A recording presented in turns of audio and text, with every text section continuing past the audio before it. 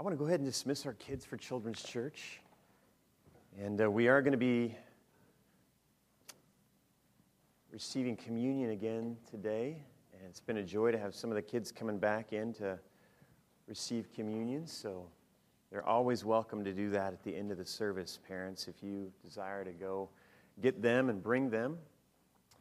We are in this Easter season, as Danny reminded us, and we are celebrating. So keep smiling, people. Keep smiling. And we are trying to help this along in our final installment in this series on the Gospel of John, as we're celebrating that Jesus, our Messiah, is alive.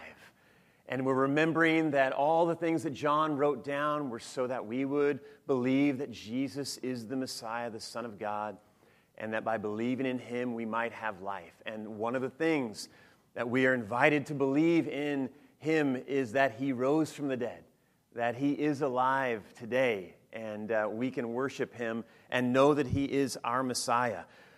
Jesus is alive. Because he lives, things are different. So we've been looking at these, what are known as the resurrection appearances of Jesus over the last few weeks. We looked at Mary Magdalene a couple of weeks ago and how Jesus spoke her name, called her by name, brought her out of despair, called her and sent her to be the apostle to the apostles, to announce that he indeed was alive. We watched last week as Jesus came and met with the disciples, and he breathed on them, and he equipped them and empowered them and sent them out to be his hands and feet in the world. We've watched as these encounters that Jesus has been having with his followers have been very, very significant. In case you're curious, in case you're interested, the Apostle Paul does go on to write in 1 Corinthians, or we go on to read, that Jesus appeared to Peter and to the 12. So the Apostle Paul confirms this, and actually the 11, but Paul writes the 12. Then Paul goes on to say that he appeared to over 500 of the brothers at one time, and to Mary as well, and to others, to James, and again to all the apostles. And the other Gospels as well, they report these other appearances that Jesus did to folks after his resurrection, to other women. Matthew reports other women along with Mary, and Luke reports the two walking on the road to Emmaus. Some of you maybe remember this. So this whole idea of Jesus showing himself to people after his resurrection was a very important theme in the Gospels. And they've been important to us now because, as Becky said last week, they document on the one hand that Jesus really did come alive. He really did and was raised from the dead. It wasn't a figment of the disciples' imagination. It wasn't just that he was alive in their hearts somehow, or that this was like a nice, warm, fuzzy feeling that they had that he was really alive, just in some sort of spiritual sense. No, he showed himself bodily, physically. It's very important that we believe that and know that Jesus was raised from the dead. The appearances are also important, we have said, because they give us some idea today how the risen Jesus and the alive Jesus desires to interact with his people through the presence of his Holy Spirit. We've heard it maybe said of people that as they acted then is how they will act now. And it's true, we can surmise of Jesus as well. As he acted with these folks just after his resurrection are the same ways in which he desires to act and interact with his people in this period of history as well as throughout eternity. So we have some great indications of who Jesus is for us, even in these days, as how we see him, by how we see him interacting with these folks in these post-resurrection appearances. He is alive. And today we get to read of another encounter between the risen Jesus and one of his closest followers, albeit one who is having what seems to have started out as a bit of a bad day. And so you can turn with me, John chapter 20, and we're going to read verses 24 through 29. John 20, verses 24 to 29. Let's stand together as I read this. One of the 12 disciples, Thomas, nicknamed the twin, was not with the others when Jesus came the week before on Easter Sunday, the first Easter Sunday. They, the disciples, other disciples, told him, "We have seen the Lord." But he replied, "I won't believe it unless I see the nail wounds in his hands, put my fingers into them, and place my hand into the wound in his side." 8 days later, the disciples were together again, and this time Thomas was with them. The doors were locked, but suddenly, as before, Jesus was standing among them. "Peace be with you," he said. Then he said to Thomas, "Put your finger here and look at my hands. Put your hand into the wound in my side. Don't be faithless any longer. Believe." "My Lord and my God," Thomas exclaimed. Then Jesus told him, "You believe because you have seen me. Blessed are those who believe without seeing me." This is the word of the Lord. Thanks be to God. You can have a seat. Now, I don't know how you do it, but usually in my mind and a lot of people that I talk with, when we think about the disciples, we usually rank them in order from the bottom up. We really don't know a whole lot about a lot of the disciples, and when we don't hear anything about them, we just tend to imagine that they were good guys. So the ones that we don't hear a whole lot about, we just assume that, well, they must have been pretty good. They didn't really ever get in trouble. So usually what we hear about of the disciples is when they were doing something kind of silly, or just downright dumb, or just wrong. And so we rate our disciples from the bottom up, starting at 12 with Judas. I mean, we start with Judas, and he's kind of the easy go-to here, but he's the betrayer, the one who sold out Jesus to the religious leaders for 30 pieces of silver, the one who betrayed Jesus with a kiss. The one who, one of the Gospels tells us, actually initiated this betrayal of Jesus. He was the one who went to the religious leaders and said, "I got an idea here. What do you think?" I mean, it just doesn't get much lower than this, and it didn't go well for Judas either. And so he is number 12. Now, number 11 maybe is up for debate some, but I'm going to suggest it's Peter. Now, Peter turns out to be a pretty amazing guy. I mean, like the rock on which Christ would build his church is not a bad commendation. But there were times for Peter earlier in Jesus' ministry and then in their interaction when he had some rough spots. He was always putting his foot in his mouth. He was jumping out of boats, trying to walk on water. He was sinking. He was telling Jesus that he wouldn't let him wash his feet. And then he was saying, "Okay, wash all of me." And Jesus was like, "Easy there, tiger." And he was doing all sorts of interesting things. But his low point, which earns him the number 11 ranking, is his denial of Jesus. After he had told Jesus that, "I will go to the death with you, I will die for you, I will die with you, whatever it takes, I'm there." When the rubber hit the road, when it was time to put up or shut up, he shut up. And he did not affirm his relationship with Jesus. In fact, he denied him not once, not twice, but 3 times. So in my mind, that gets him the number 11 ranking. So coming in third place or 10th, then, for most, is like the disciple we've read about today. We don't hear a whole lot about Thomas in the Gospels other than this point. He speaks up a little bit in John 11. Actually, when Jesus wants to go back and bring Lazarus to life from the dead, Thomas says, "Well, let's just go with him and die." Those were his words. "Let's go back to Judea and just die with Jesus. It'll be great." Really optimistic. And he speaks up a little bit in chapter 14 as well when Jesus says, "I am the way. Do you know the way?" And Thomas says, "No, we don't know the way. You got to tell us." And to which Jesus responds with those famous words, "I am the way, the truth, and the life." So we haven't heard a whole lot about Thomas until this section, and now he just bursts onto the scene. And whether it's fair or not, knowing so little about Thomas as we do, he falls for most people just a little bit behind Judas and Peter, not because he was a betrayer or a denier of Jesus, but because he was a doubter. He was a doubter.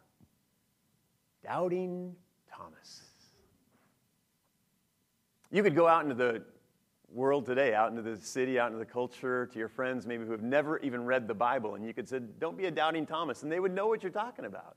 They wouldn't know that you were referring to a biblical character, perhaps, but they would know that you're speaking about doubting, just this way of thinking, this way of not believing. It's interesting how Thomas has worked his way into our culture.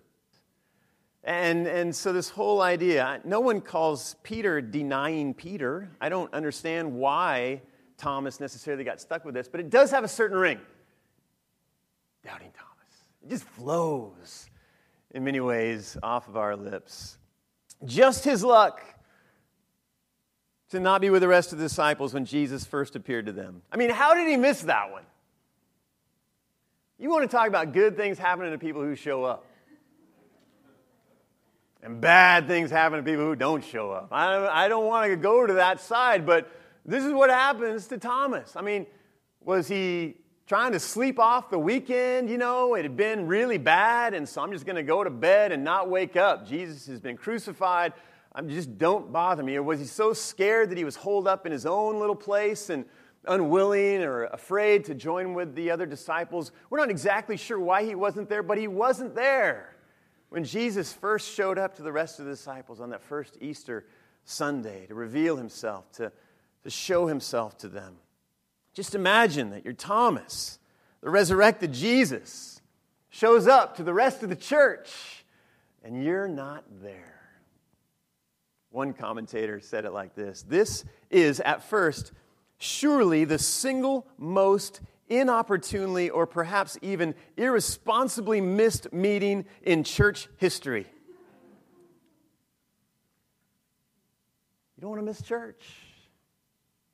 As I was reading this story, it reminded me of an article I had read recently, not long ago, about declining church attendance in the United States in particular. Some of the reasons for the trends towards declining church attendance that honestly hasn't completely escaped Coast Community.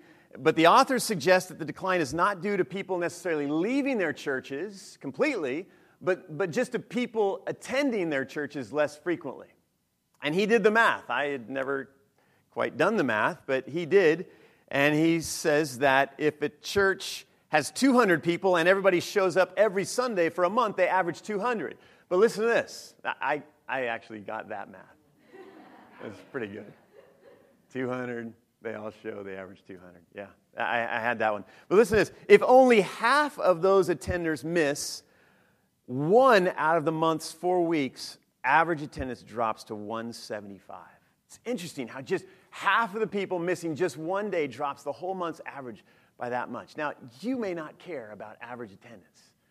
I kind of do, because I sense it's one way to track how we're doing as a local church and how participative we are in worship. And so I pay attention to some of that stuff. The article goes on. The author shares 5 ways that churches can respond to this trend. Now, I'm not going to share these 5 ways with you because I don't want you to know what we're doing to you to try to get you to come to church more often. It's kind of a secret.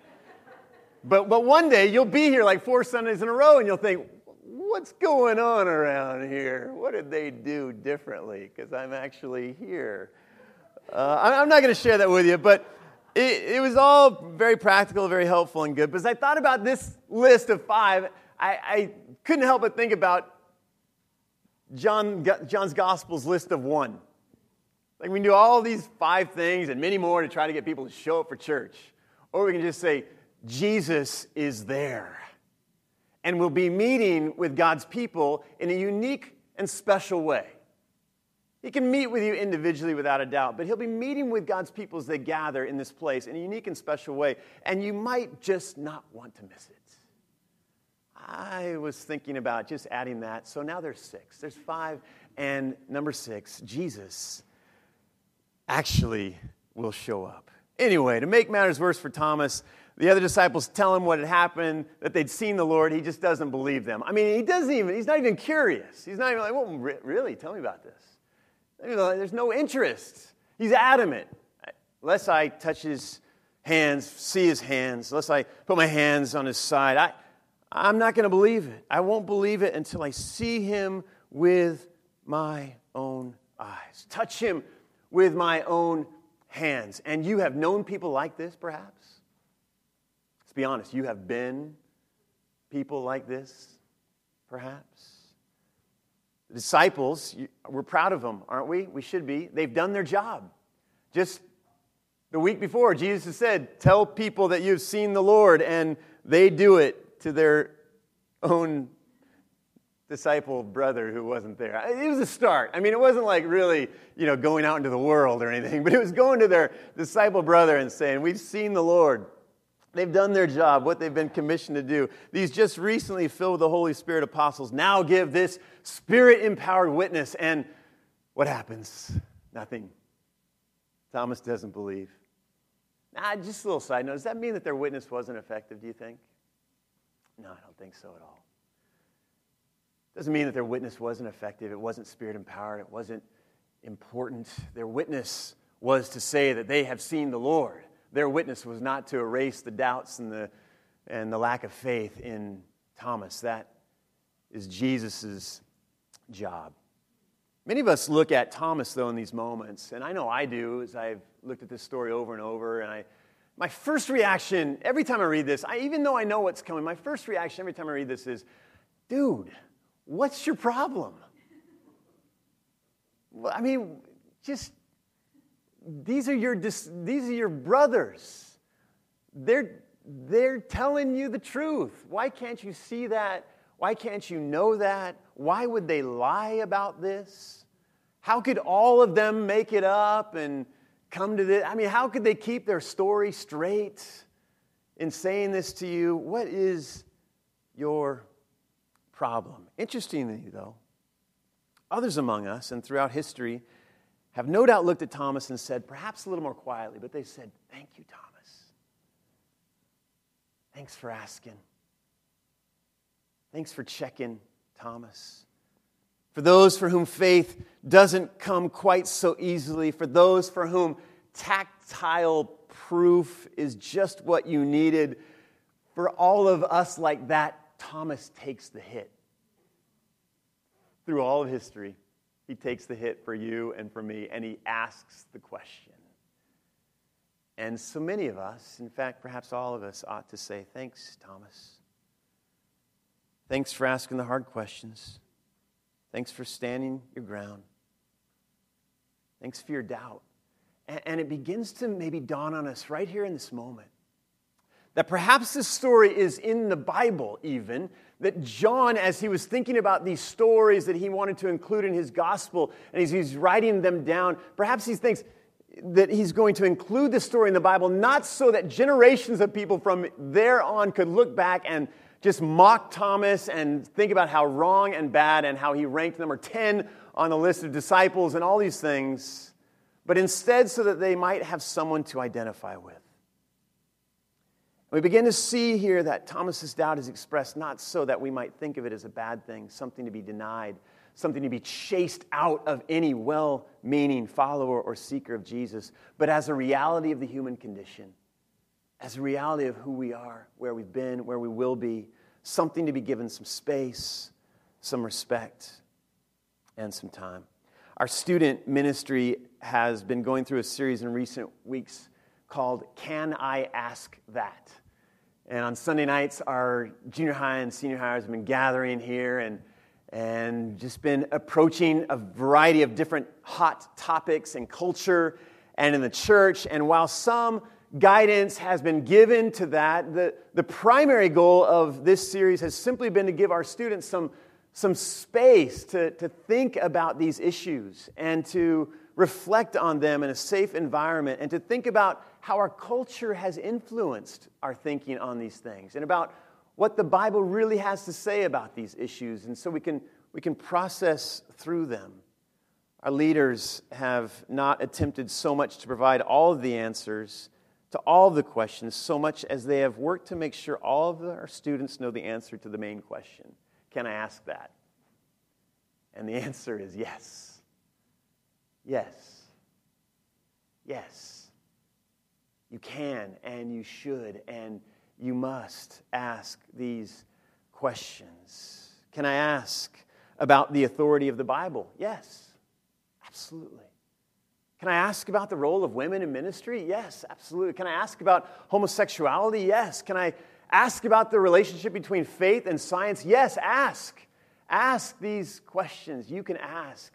And ask them here. It's even better because these are places where we can have safe conversations. You see, the Bible's inclusion of this story, John's portrayal of Thomas's doubt, opens the door. It opens the door wide to our questions, giving space, even room for our doubt as well. And so we say, thanks, Thomas. Thank you, Thomas.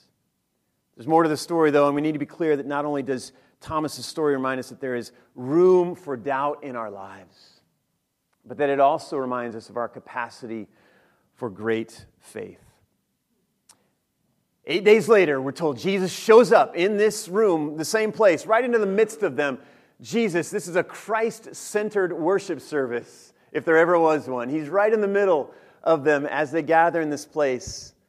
This Spirit-empowered, sent group of disciples still meeting behind locked doors. It just kind of cracks me up. But there they are. And Jesus comes right in this place. 8 days later actually means to us 7 days later. In the ancient times, the ancients counted the present day as the first. So here Jesus is again showing up on Sunday. It's not me, friends. It's John. Blame it on John. He's the one telling you to keep coming back to church. He's the one saying that Sunday is a special day to gather with God's people. And don't you think that Thomas was glad he was here this day? Maybe he's like, well, I don't know, but I guess I'll go this time. And he's there, and suddenly Jesus is standing in their midst. And don't you think in that moment he was like, man, I am so glad I got out of bed. Jesus goes straight to him. Peace be with you. That's Jesus' greeting every time he shows up, it seems like now. Peace be with you. And then he heads straight for Thomas. No ritual, no ceremony, no nothing. Just goes right to him. And interestingly, as you notice, as we read the scripture, he goes right to Thomas's lingo, right to his language. It was as if he knew what Thomas had been thinking, because he had. And he says, here's my hand, touch it. Here's my side, touch it. Look at me, see me, touch me. Know that I am alive. Knowing what Thomas was thinking, here Jesus reaches to him to do exactly what Thomas said he needed to have done so that he could believe. Here's Jesus again, as he's done time and time before, reaching exactly to where the people need him. Scratching Thomas's doubt itch, right as Thomas needed him to do. Look right at my hands. See the scars. Touch this wound right here on my side, my friend. Yes, it hurt. Yes, it ended my life. Yes, I did it all for you. And now I'm here again. I'm alive. So don't be faithless anymore. Don't doubt anymore, Thomas. Believe. Believe. Exclamation point. Believe. Jesus is extremely patient with Thomas, as he is with each of us in our seasons of doubt and questioning. He takes his time. He gives us space. He respects our questions. He respects our doubt for sure, but he is unwilling, as he was with Thomas, to allow us to remain there. As much as he gives us space for our questions and doubts, there is no doubt, as this story shows us, that he ultimately calls us and believes that we have in us a capacity for great faith in him. Not just even mediocre faith, not just kind of faith, not just sort of faith, but great faith as Thomas, this one who has become known worldwide and throughout history as the doubter. This reputation that has been just clinging to him throughout history, this nickname that has stuck to him throughout all these years now demonstrates that even those with the greatest of doubts can become those who express the greatest declarations of faith. My Lord and my God. Did you hear it? And we're supposed to, if you have your Bible there in front of you, we're supposed to at this moment, when we read him say that, my Lord and my God, we're supposed to stop. I just know we are because I do it every time, and I know that we're supposed to stop, and we're supposed to think to ourselves, did he just say what I think he said? Because I've never heard it before. Nowhere in all the Gospels has anyone called Jesus God. John himself, at the beginning of this Gospel, came the closest when he said, the Word is flesh, or the Word became, the Word was with God and was God and is God. But now it's Thomas face to face looking right at Jesus and saying, my Lord and my God. The greatest declaration, the greatest exclamation of faith that the New Testament, that the whole Bible perhaps even knows, coming from a human person, this faith in Jesus. We're meant to look back. Did I read that right? We're meant to go back and read it again and again. Did he just call him what I think he called him? Nobody had ever done it, but Thomas did. Here's Thomas again, even in his doubt, even in his uncertainty, now proclaiming his confidence in the risen Lord. Now, this isn't an invitation or an encouragement by any means to go out and just stir up some doubt in your brain or in your heart. That would be reckless, I believe, on my part. So by no means am I saying that if you don't have any doubts or any concerns in your faith, if everything is great, I am not saying go out and stir up some doubt. I thought of Paul's words, speaking of grace, another place, to just change that a little bit, where we would say, should we go on doubting so that faith will abound? No, we should not go on doubting or commit ourselves to being more doubtful people so that we can have greater faith in the end run. You don't have to go through a great crisis of doubt to have a solid faith today. But what I want you to know is that if that doubt comes, there is room for it in this life of faith. And if you'll hold on, I believe that Jesus too will hold on. And he'll respond to us and interact with us and lead us in a way that will bring us to a greater faith than we've ever known. Hans Kung, one of the great theologians of the church, writes these words. It's a little bit long, but hear it all. Questions of faith are not like riddles and crossword puzzles. You Sudoku people in the room, take note. You crossword people, folks, take note. Faith is not like this. With things of this sort, puzzles, it may take one some time to find the solution, but once it's found, everything is clear and simple. It's completely different with the faith. Here we have, he writes, not human truth which men can state and understand, but God's truth, which goes far beyond any statement or understanding of man's. He suggests that faith never becomes clear. The faith remains obscure. Not until we enter into glory will it be otherwise. Quoting Paul, we see now through a glass in a dark manner, but then we'll see face to face. Now I know in part, but then I shall know even as I am known. Only when we are in glory will it be otherwise. Until then, there will always be more difficulties coming up, more doubts coming up. There are bound to be. We're told, interestingly, about Thomas that he was a twin. Thomas Didymus, which means the twin. And this has been a point of great discussion and just research into this disciple, Thomas.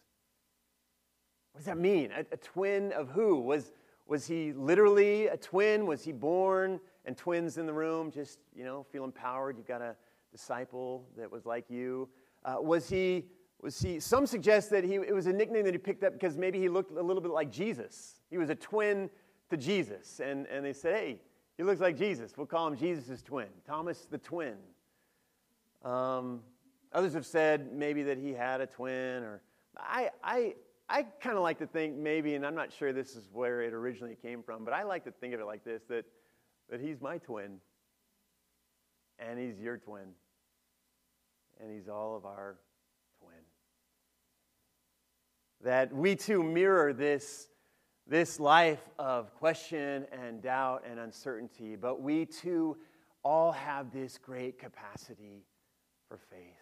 Tradition tells us that Thomas went on to become one of the greatest missionaries in the Church of Jesus Christ, that India, in fact, claims him as their main guy that brought the work of Jesus and the message of the gospel to that nation.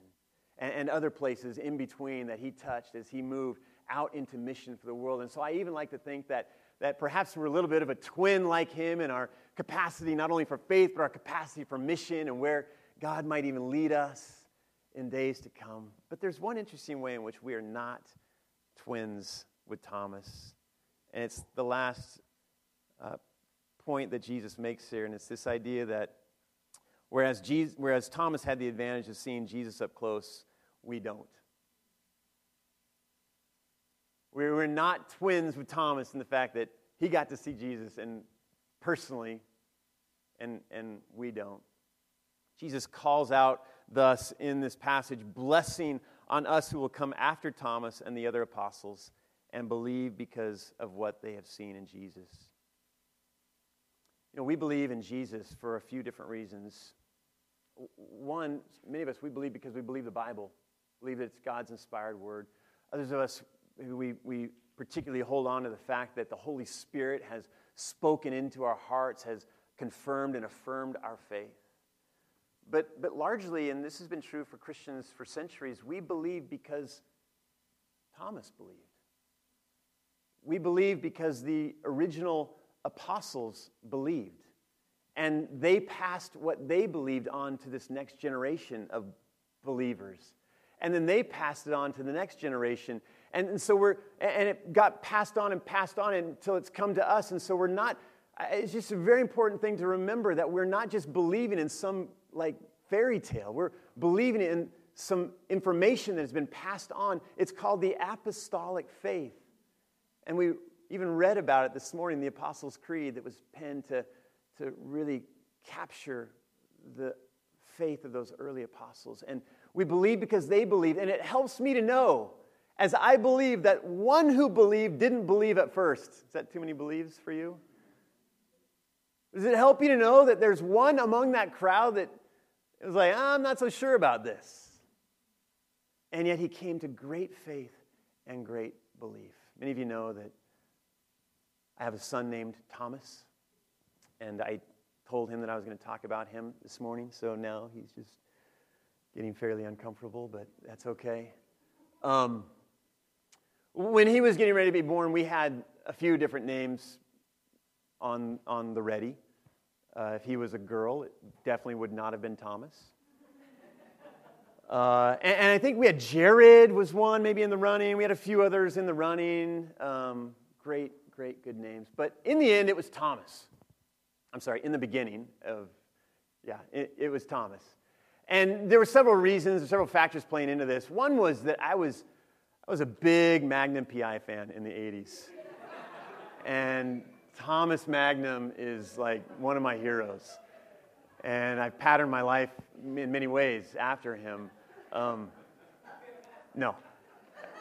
Kinda. So that was playing into it a little bit. There are also great theologians and leaders in the church. Thomas Aquinas, maybe some of you have heard of him, just a great father in the church and scholar, academic, but great pastor. Thomas Merton was a spiritual writer that I had been reading a lot of at the time Thomas was born. And several, Thomas Kelly, there's several other Thomases in the history of the church that were just really prevalent. And so it was really weighing in on me. But really, to be perfectly honest, to seal the deal was Thomas the disciple.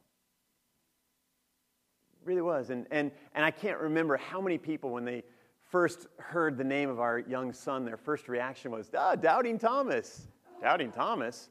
And raised eyebrows, and why do you want your son to be a doubter? And I remember thinking about that when we named Thomas. And my greatest hopes being that my son would come to a point in his life where he would be able to wrestle and assess and look at and think and reason and not just believe because his mom and dad believed, and not just believe because that's what good church boys do and it's kind of what he's supposed to become, but that he would come to a point and a time in his life where he would believe because he believed.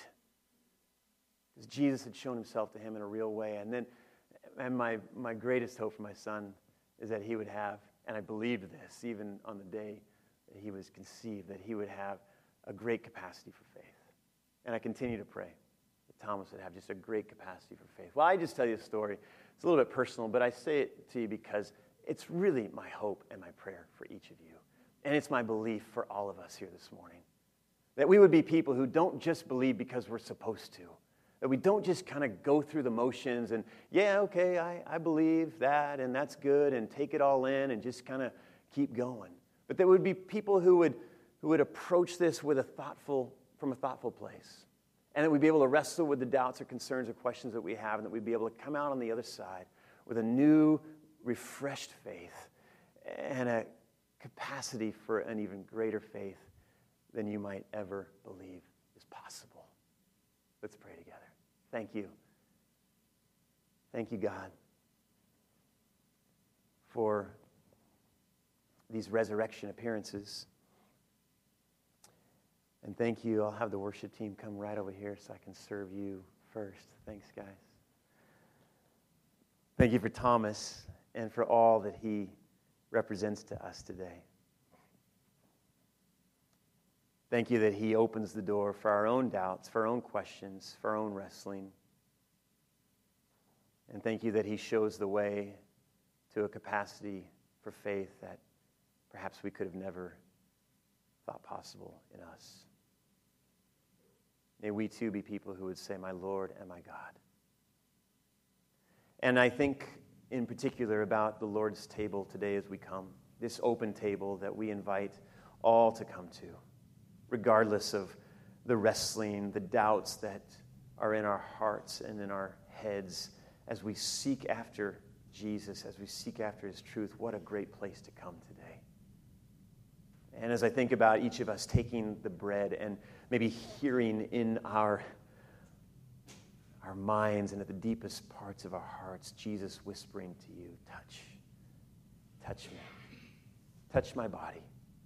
And as we dip it in the cup, to hear him saying, see me, touch me, taste me, know me. And in these moments of communion with you and with one another, Lord Jesus, to not only remember what you have done, but to believe in what you will do in us and through us as we move in faith. So thank you that you broke bread and you gave it to your disciples, and you said, this is my body broken for you. Eat of it, and each time you do, remember me. And thank you that you passed the cup the same way, and that this is the cup that